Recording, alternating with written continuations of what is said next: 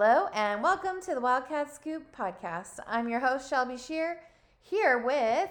Jason Matthew Shear. That's right, his middle name is Matthew. Matois. Mathieu, as it were. Jean d'Arrois. We are here to preview the Arizona men's basketball game against Oregon tomorrow, Saturday at McHale. And it's kind of a big game in that there's some visitors coming to this one, but we'll get to that later. But starting off, Oregon is coming off a loss to ASU. It was hilarious and has been inconsistent all season long. Jason, what's wrong with the Ducks? The ASU loss was super weird because it was one of those games where ASU looked like they could beat anyone in the country. I think I saw it was their third best shooting percentage in Pac-12 history. It was just, they're not that good of a team, and they're just like throwing the ball at the rim, and it was switching. It was like Team USA level. It was hilarious. And if you're Dana Altman, you kind of just shake your head and go, "There's nothing we can do." Now, with that being said, they only scored 57 points. The biggest issue right now that Oregon is having, and it's very rare, is that Dana Altman's team isn't buying into what he's selling. And what I mean by that is when Dana Altman has full buy-in, as we've seen, his teams are very, very good. They have NBA talent. Usually this time of year, they're rocking. They're one of the best teams in the conference and, whatever it may be. This year, it's been the opposite. They're just basically five guys that are playing basketball. They're not playing together at all. There's no cohesiveness. It's not a very skilled team. And on paper, you would figure it's a good team, but they're not buying into what Dana Altman wants them to do. And when you have five guys playing individually, it's going to look super ugly at times. And you look at Oregon, usually you can at least count on their defense. They've been bad defensively. They're not very good offensively. They're not a very good rebounding team. They're not going to the free throw line, and when they do, they're awful. So it's a kind of a weird deal. It's not the Oregon team that we're used to, and I think a lot of it is, it comes down to roster construction. A lot of times when you get a bunch of transfers, it's kind of a crapshoot whether or not they fit together, and it is pretty apparent that these guys just don't fit well together, and we're seeing it on the court where, they can go out and beat UCLA and USC. It was on the road, but no fans, and you're like, oh crap, where they win 6 games in a row. Then they lose to Colorado. They win 4 games in a row. And you're like, okay, they're back. And all of a sudden they lose to Cal, get run off the court, barely beat Washington State, and get blown out against ASU.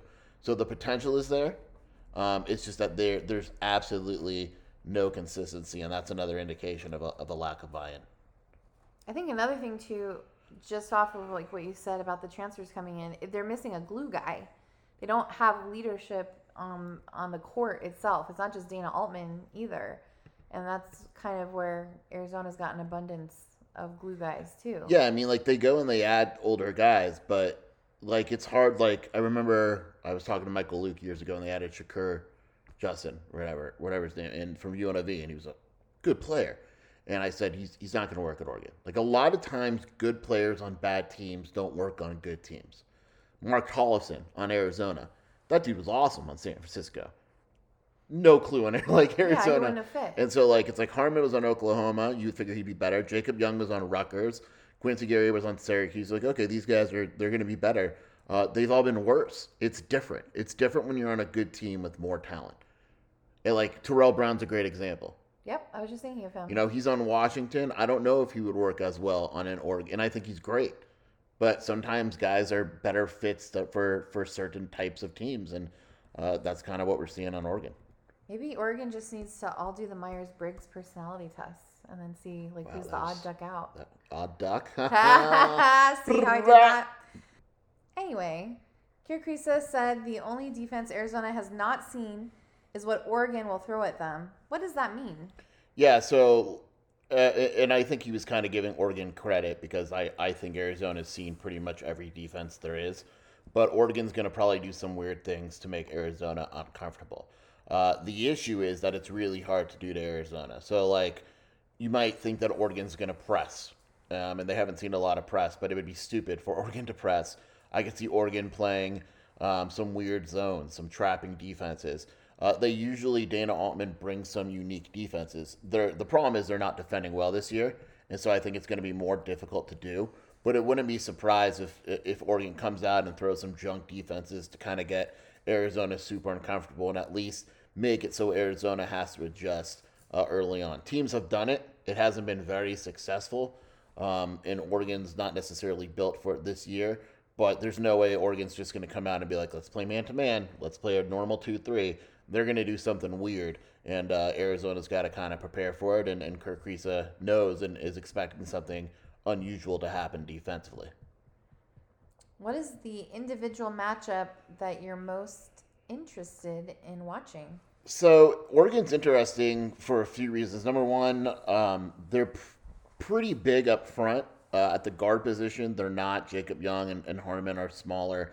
But you take a look at a guy like Dante, and Dante versus Koloko is going to be a good battle, even though Dante is not a very good scorer. But the one I'm most curious about is, I say it every game, but Dalen Terry always guards the other team's best player.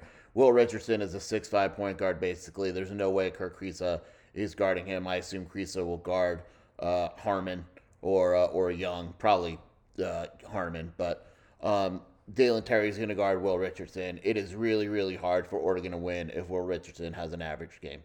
It's almost impossible for him to win if they have an average game. And Arizona's going to put Dalen Terry on him probably and say, okay, let's see what you can do. And Will Richardson's one of the top 5 players in the conference. His shooting percentages are fantastic this season. And it's going to be really interesting to see. Dalen Terry, I say this every game, I feels like it's one of those money games. If he goes out and contains Will Richardson, he's going to have a chance, to really kind of gain even more attention on national television, ESPN, and all that. And that is a matchup that's going to be really, really good. And whoever Kirk Risa is guarding, like I mentioned, Jacob Young, Devian Harmon, there's offensive talent there. It makes sense for him to guard Harmon. But, it's another one of those matches where, on paper, those guys are pretty solid offensively. And so it's going to be interesting to see how Arizona attacks them defensively. But, I think the one with Dalen Terry and Will Richardson is the matchup for me. It's going to be a legitimately fun matchup to watch. The interesting thing also about the game in general is that your best friends, Jay Billis and Seth, are coming because game day is going to be at this game tomorrow. It's a big stage. Arizona's lost 7 in a row to Oregon. Does this have upset potential this year? Yeah, I think kind of goes back to what I said earlier. Like, Oregon's not a bad team. They're an inconsistent team. When they're playing well, they're one of the better teams in the Pac-12. We saw it. Like, we saw what they did to UCLA. We saw what they did to USC. We saw what they've done to, Colorado and Stanford, etc. But then they go and they lose to Cal, who's freaking awful. Is there upset potential? Yeah. Will Richardson is hot. If Dante's rebounding and playing well, if one of Young and Harmon get going, there's absolutely upset potential. There's more so than like an Oregon State or Stanford or Cal. Those teams have no chance to beat Arizona. Oregon is one of the teams that probably have a chance. There's a lot that has to go right and a lot that has to go wrong for Arizona. Arizona is a better team than Oregon. I don't think anyone will debate that. McKale, it's going to be hopping Saturday night. No alcohol whatsoever, I assume. And game day and all that. It also has the potential to go the other way, where we've seen it on TV where, a team goes third, they're on their another road game for Oregon, third game of the week, and they just get their butts kicked. And Arizona basically kind of had a really good rest week this week. Only had their game and Thursday. So it's a benefit to Arizona. Oregon had a tough game on Monday, even though it was at home. Gets blown out against ASU, and then it's playing. And the record of games on these 3, now it's not a road game, but the record of these teams in that third game, it's bad this year. And Arizona had a pretty easy game against Oregon State. Against ASU, Oregon actually rested some of its starters because they got blown out so bad. It actually would have been better for Arizona if it was close. But it has the potential to go the other way. But, yeah, I mean, would it be a big surprise if Oregon won? Yeah. Is it possible? Yeah. I mean, a lot has to go right, but it's not one of these things that is completely out of the question. Yeah, but Oregon lost to ASU twice this season, so Yeah. you know, is it really gonna happen? Do I think it's going to happen? No. Okay. But It was always a little nerve wracking when you have too much hubris and like, oh, Arizona's the best. No one's gonna beat Arizona, and then that's usually when it happens. But going in it with a realistic expectation, what is your prediction, Jason? yeah, like I meant, like, could it happen? Sure. Will it happen? No. I kind of feel like this is one of those games where everything's kind of coming together. Like, I'm sure Tommy Lloyd had a message like, look, Oregon State was tougher than it should have been. Game day's here. You're on national television. They're going to find out earlier in the day that they're in track for a 1 seed. Oregon's coming off a blowout loss where Dana Altman insinuated that he's kind of losing the team and they're not listening to him. This feels like a game where Arizona has major blowout potential, where Arizona runs Oregon off the court. I think it's going to be a little closer, but it's. I mean, I'll pick Arizona, 85-73. It could be another game where in the first half it's a little uncomfortable. But Arizona's a better team. Oregon's not good defensively, a bunch of individual guys. And I'm also not big on Oregon's defense. When you take a look at their point totals as of late, even in wins, 57 against ASU, 62 in a win against Washington State, 64 against Cal. Even during the win streak, 68 against Stanford, 66 against Colorado. I mean, they held Colorado to 51 and Stanford to 60, and Oregon State to 56. That's not happening. Arizona's scoring more than those teams. And so, even though Oregon, statistically, their defense is worse than their offense, I just don't see a situation where the team that beats Arizona is going to be a really good three-point shooting team, right? In my opinion. They're not a very good three-point shooting team. They have one guy that shoots threes. Again, we've seen random dudes get hot in McHale, but Oregon, to me, isn't the type of team that's built to beat a team like Arizona. And so it has, I mean, I could see Arizona start out unbelievably and win by 25. I really could, but I think it's going to wind up being closer to a 12-point game. I think that's fair. I think it's going to be 80-64. You heard Arizona. it. 80-64. Shelby going the Ken Palm prediction. I really didn't even see No, that. Ken Palm's 84-67. There we go. Okay. 6% chance of winning. So believe it or not, yeah. Oregon's in trouble here because after Arizona, they got the LA schools. Yeah. So Oregon, by the end of the weekend, they're probably out of the tournament completely if they lose to Arizona, unless something crazy happens next week. But I don't think it is. Pac-12 is a three bid league right now, and probably just in general because Colorado, those teams, they're not winning the Pac-12 tournament. It's going to be USC, UCLA, or Arizona that wins the Pac-12 tournament. I just don't see the league this year getting a team that's going to like get hot. There's no Cinderella. No, it just doesn't feel Oregon. Maybe maybe Oregon gets hot, but that would make Michael Luke happy. yes. So and by the time maybe you listen to this in the morning, the selection preview show is on. I would expect Arizona to be a 3 seed in the South. Gonzaga and Auburn, the two teams ahead of them. Arizona in the South. I'm more curious with what they have as the 3 next teams. I remember a couple years ago when they did it, it was like they didn't tell you what region it was. They just did region 1, 2, 3, and 4. So I'm actually most curious about the 2. I assume they'll give, it's the NCAA, so it'll probably be like Kentucky as the 2 or some crap like that. I don't know. But curious about that. Curious in the morning. I'm not going to game day. I can watch. Why aren't you going to game day, Jason? I think I'm banned. No. I'm going to fight Seth Greenberg. No. We're going to get in a bar brawl. No. I don't want to. Yeah. There you go. That's I just think there's nothing like the only reason for a person like me to go to game day is to see what happens behind the scenes. But knowing that they're taking all the signs and all that, it feels dumb to go. It's going to be a very homogenized experience because they know how much Tucson hates them. And they're going to do everything they can to keep that off the air. In my head, I'm debating. I could do a whole podcast on what Seth Greenberg did today. I know. And I don't want to get into it too much, but there is no court. Like he said today that the case is in a court, and I'm not going to go deep into it. Okay. Then I'm sure everyone would love to hear it, though. I'll get going, and then we'll be here all night. Darn. But I just want to be clear. The investigation phase of this whole thing is over. Arizona has received both notices of allegations. Mark Phelps, Sean Miller, Hickey, Robbins, Book, all these dudes are going to be called to Indianapolis this summer for the penalty phase. It's going to happen this summer. It's not set, but I'm telling you that's what's going to happen. Then they're going to mess around, do that, and then they're going to announce it, similar to how they did to NC State. It could be during football season. I don't know. But the investigation part is over. There is no new information. Okay? There is no new information. So for someone like Seth Greenberg to say that the IARP There you go. somehow has more subpoena power and investigatory power than the FBI is some of the dumbest shit I've ever heard in my life. Wow, he's heated. It is just so stupid. And he's not a good dude. But that's a whole thing. And I'm not just saying that because of this whole situation. I know he's not a good dude. You hear things when you're in the business and you talk to people and all that. He never apologized. Jay Billis never apologized. I believe the only guy that apologized to Arizona and Sean was Fran Fraschilla. Really. I think that he's the only guy that apologized. And what's funny about Seth Greenberg is he has a history too. And so he's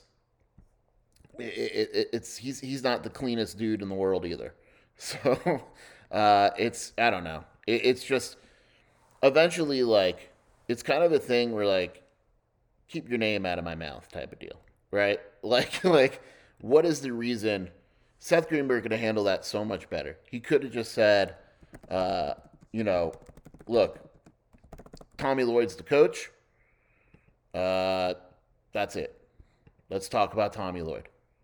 But he answered the question, and he answered it stupidly, right? And so it Arizona's trying to get past this, and I do think that Arizona as a fan base, whatever, should kind of try to get past it. But it's so stupid. Seth Greenberg, I don't know if anybody knows this because it's a long time ago. Seth Greenberg was fired for cheating. Wow. No one knows, right? And look it up. Look up this guy, Seth Greenberg, University of Pitt. When he was at Pitt, he resigned, quote unquote, because of recruiting practices. He was called off the road. He was suspended without pay for 30 days, and then he was fired because of a booster paid trip. All right? He gave Marlon Ferguson. Look it up. Marlon Ferguson and Seth Greenberg. Seth Greenberg is a cheater. He was cheated. He got fired for cheating. For cheating, and yet he is throwing stones in a glass house at somebody else.